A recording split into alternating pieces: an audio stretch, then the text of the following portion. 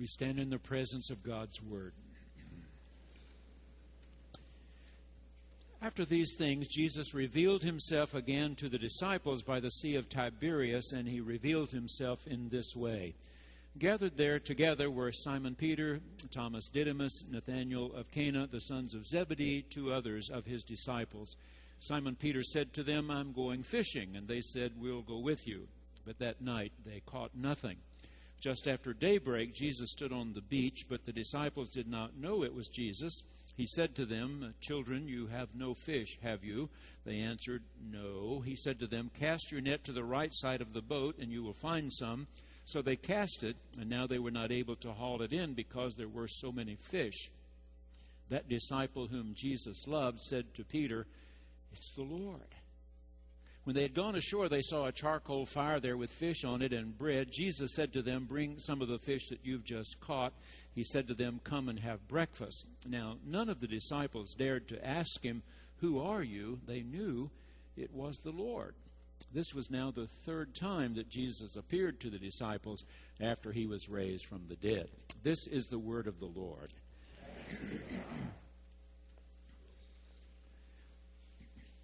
In fact, John uses this very expression 9 times, that Jesus revealed himself.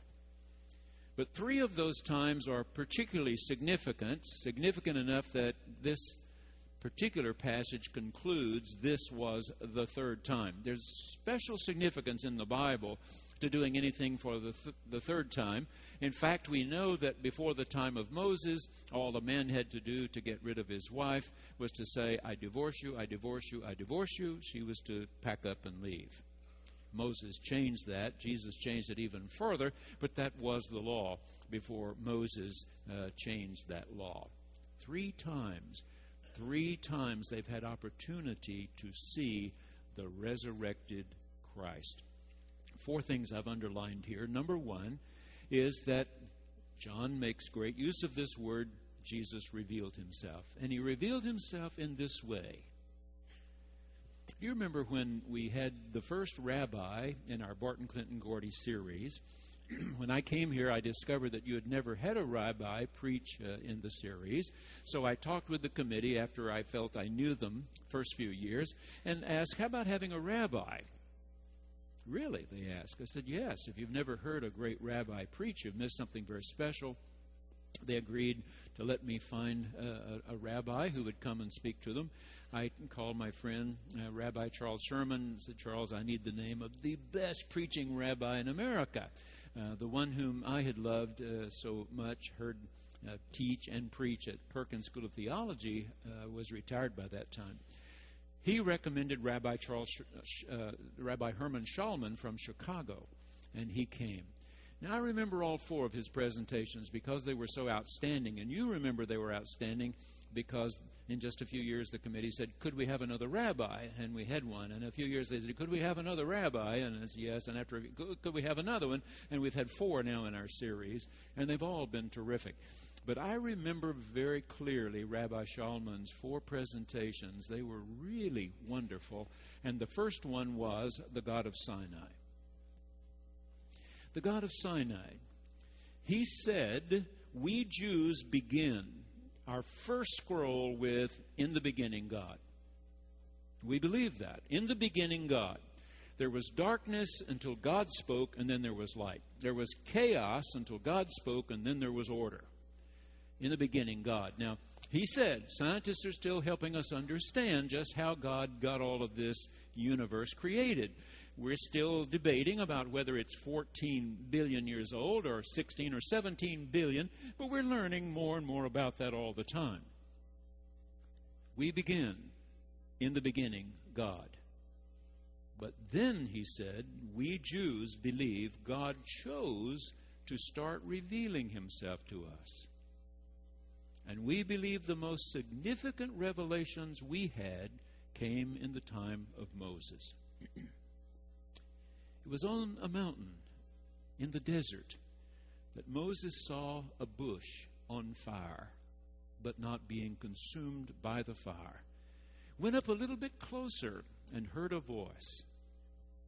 "Moses, Take off your shoes. You're on holy ground. And then this voice told Moses, I want you to go back to Egypt. I've heard the cries of my people. They've been slaves for 400 years. I'm ready to do something about that. You know the ways of Pharaoh. You tell Pharaoh, I've come to get my people. And Moses said, I do know Pharaoh. He's not listening to me. And God said, yes, he will, because I will visit plague upon plague upon plague upon him until he does listen to you. It took 10 of them, as you recall, but Pharaoh finally said, go! And the rabbi said, we were led by a cloud in the daytime and a pillar of fire at night until we got back to that mountain in the desert where Moses went up and received from the voice of God the 10 Commandments. This is a God who chooses to reveal himself. And we Gentiles believe that God has revealed himself most clearly of all in Mary's child Jesus, who grew up to be a teacher, a preacher, a healer, a worker of miracles, who was crucified at Jerusalem, who really did die, who was buried and had a great stone rolled over his tomb, only to be raised from the dead on Sunday morning. This is a God who has chosen to reveal himself to us. We read about and love reading about God's revelations to the people Israel, and we love reading about God's revealing himself to us Gentile Christians as well. I've been telling you about Dr. John Buchanan. He retired January 31 from Fourth Presbyterian Church in Chicago, one of the really beautiful churches in our country, one of the great churches in our country. So Dr. Buchanan, like Bishop Woody White, whom I quoted last Sunday morning, said, nobody asked me to preach on Easter Sunday. I've preached on Easter Sunday, he said, every Easter for nearly 50 years. I'm retired. Nobody asked me to preach on Easter. So he said, I'm going to write a little bit of a good Easter sermon right here in the Christian Century magazine. And this is what he said. After 3 years, the disciples had come to believe the things Jesus was telling them. The meek shall inherit the earth. The peacemakers shall see God. You are the light of the world. You are the salt of the earth. And then the Roman hammer came down on Jesus. They heard whip against flesh. They heard hammer against nail. They ran to that upper room and bolted every door they had in fear that the same would come to them. But Sunday morning, when the women went to the tomb, the great stone was rolled away. They saw these dazzlingly white figures who said, why are you looking for the dead, the living among the dead? He is not here. He has been raised. They went running back to the upper room and told the disciples. 2, Peter and John, ran to the tomb, looked in for themselves. And later that same evening, Jesus appeared to them in that upper room. And Dr. Buchanan says, from that moment, when they were convinced the resurrection was real, they believed again. The meek shall inherit the earth. The peacemakers shall see God. You are the light of the world. You are the salt of the earth. Be God's witness in the world. Nothing could turn them back. Nothing ever again. He had revealed himself to them. Number 2, they're up at the lake.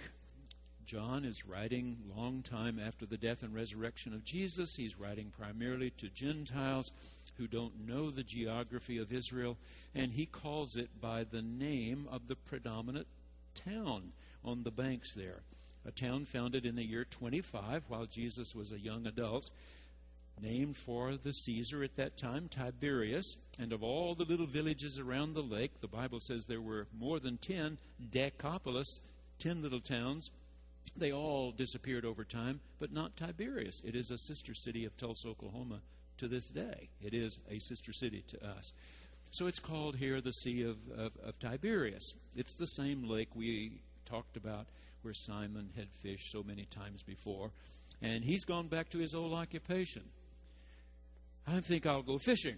And we're told by the writer here there were at least 6 with him. He calls them 6 with him. So the 7 of them decide they'll go fishing, and they didn't catch anything.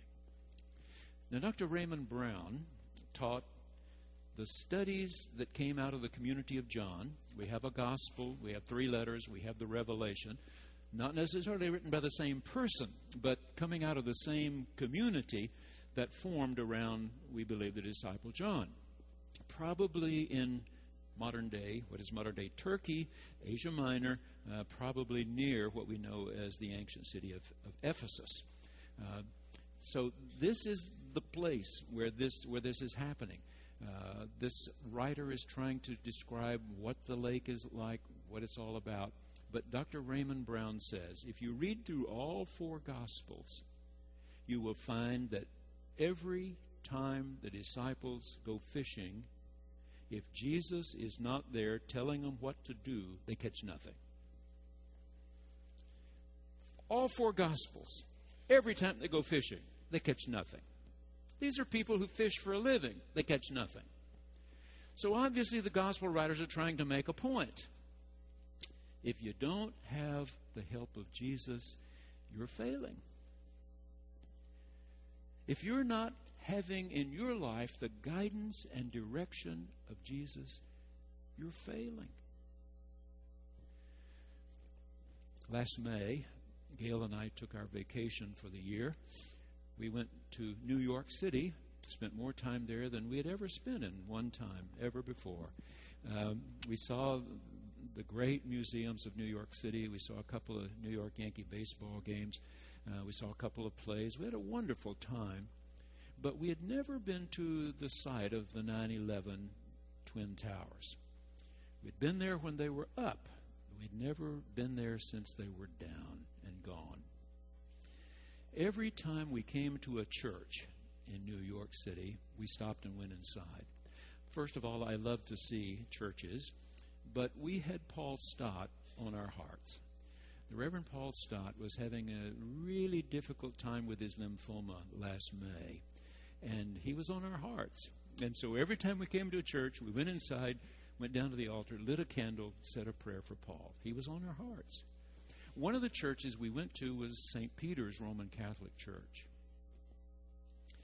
St. Peter's featured a cross. You've seen pictures of it, even if you haven't been there. This cross was made of 2 of the I-beams in one of the Twin Towers that was so melted and pushed down by the falling building that these 2 I-beams were scrunched around into the form of a cross. And someone saw this as all the debris was being cleared and took it to St. Peter's Roman Catholic Church, where it had been on display ever since, 10 years. Now, the folks at St. Peter's had been told, this is just yours for a time. When we get the permanent new museum completed, we're going to come get the cross and move it over there. They understood that. But during this 10 years, thousands of people had gone to St. Peter's Roman Catholic Church to see this cross. Not only that, but the folks at St. Peter's had put up some stick boards so that people could write little notes, almost like going to the Western Wall in Jerusalem. Put a prayer inside the cracks between the stones. And so people had been putting notes up. Some of them were angry at all the destruction and the loss of life in 9/11. And some of them were tear-stained.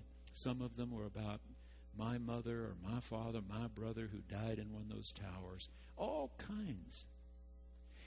But St. Peter's, knowing that they were going to lose this cross at some point, commissioned a new one to take its place. They commissioned an artist way out on the West Coast, and he decided to make a cross tall, about 10 feet tall, out of stainless steel that could be burnished till you could see yourself in it. It was mirror-like. Now, it's not just a plain cross. It's twisted, this stainless steel, twisted to make the cross members. And all those notes that had been collected were put inside that cross. And the artist said, as it was delivered to St. Peter's just recently, we put all those little notes inside that cross. Some angry, some painful, some hopeful, all of them. And then polish this cross to the point that if you stand one place, your face is reflected in one of the folds of this beautiful stainless steel. And if you move a little, you no longer see yourself in that one, but you see yourself in another part of it, and another part of it, and another part of it. And the artist said the point is, bring to the cross whatever prayer you have. If you're angry, if you feel you haven't been dealt with fairly, somebody you love hasn't been dealt with fairly, bring it. You're hurting, you're in pain, bring it. You have a hope in a promise, bring it. And find yourself at that cross and see where this one is telling you to throw your net. Number 3, it's what he tells them. Fish on the right side. Fish on the right side. And every time Jesus tells them how to fish in the 4 Gospels, they catch fish every time. Wouldn't this seem rather simple to us now, that if we do what God says, things work out much better, and if we violate what he said, things really get all messed up? I mean, the 10 Commandments still are valid. There are 4 wonderful things we're supposed to do and 6 things we're not supposed to do. And if we don't do the good and we do the bad, it really does mess up our families. It really does mess up our neighborhoods. Really does mess up our communities. It will. You do what he said, things work out better. You don't do what he says, and things work out miserably. I was reading an article in Newsweek magazine the other night about the wedding, last year's wedding, Prince William and Catherine Middleton. And this was written by a Brit, a young woman in England writing for Newsweek magazine. And she was comparing, of course, Catherine with Lady Diana. And she had said it really isn't a fair comparison, because when Diana married Prince Charles, she was a high school graduate, barely 19. And Catherine was a college graduate, 30 years old, who had already established herself as a very capable young professional woman. They're very different people. Diana had royal blood. Catherine is a commoner. No royal blood at all, not a whisper. And yet this writer was saying how well Catherine has done her first year. I've seen pictures of her pushing a cart through a supermarket. I've seen pictures of her shopping for her own shoes in a department store. They had pictures recently. She was in an outing with the Queen and Prince Charles's wife, Camilla. Catherine was the one everybody wanted to see. She's young and beautiful. She was standing back, and every time a photographer came, she slipped around more behind Camilla, behind the Queen. And this woman in London wrote a line that, unless you've watched the old British television shows, you wouldn't recognize. But Gail and I have sort of wound down our Sundays for years watching OETA late Sunday nights, and we've watched those British comedies. We can recite lines to each other we've seen some of them half a dozen times at least. One of those series was called To the Manor Born. M-A-N-O-R. It was about a woman who lived on a beautiful estate in the British countryside. Husband died. She can no longer keep it up. It has to be sold. And she still believes the manor belongs to her. And it doesn't belong to her. And she doesn't like the guy that bought it. She wants her manor back. But it's done in a humorous kind of way. She was to the manor born. Well, guess what this writer said about Catherine? She was to the manor, M-A-N-N-E-R, born. The manner by which she lives her life. She and Prince William have no maid. They have no butler. She cooks. They wash dishes. They vacuum their floors. They make their bed. The people love her because she realizes who is the queen, who will one day be king, and who she is. The Scriptures are asking you and me, who do not believe in royal blood, to believe in the King of Kings, the Lord of Lords. We were born for a certain manner. He told us, don't push to get to the head table. Wait on tables. Don't grab for all you can. You will lose it. If you focus on the other, you will gain it. Number 4. One of the disciples is never named in John's Gospel, and it's John. Scholars believe that the writer who wrote this Gospel must have deeply loved this old fisherman who had come to Asia Minor, around whom a whole faith community grew up, parts of which would produce a gospel. Some writer would produce 3 letters. One would produce the Revelation. From that faith community, he just loved John so much he couldn't imagine that Jesus didn't love him best of all. And so he refers to him only one way throughout the disciple whom Jesus loved. The disciple whom Jesus loved. And he always puts John right there in the center of things. Here they are approaching the shore. It's right as daylight. They don't recognize the person they see out there on the shore. Jesus asks them, do they have any fish? No, we haven't caught anything. Throw your net on the right side of the boat. Suddenly more fish than they can haul in. And the disciple whom Jesus loved said to Simon, it's the Lord. It's the Lord. When they got to the shore, there was a charcoal fire. We know about a charcoal fire. There was one just outside the home of Caiaphas that Friday morning when someone asked Simon, weren't you one of his? No. Didn't you go with him? Never.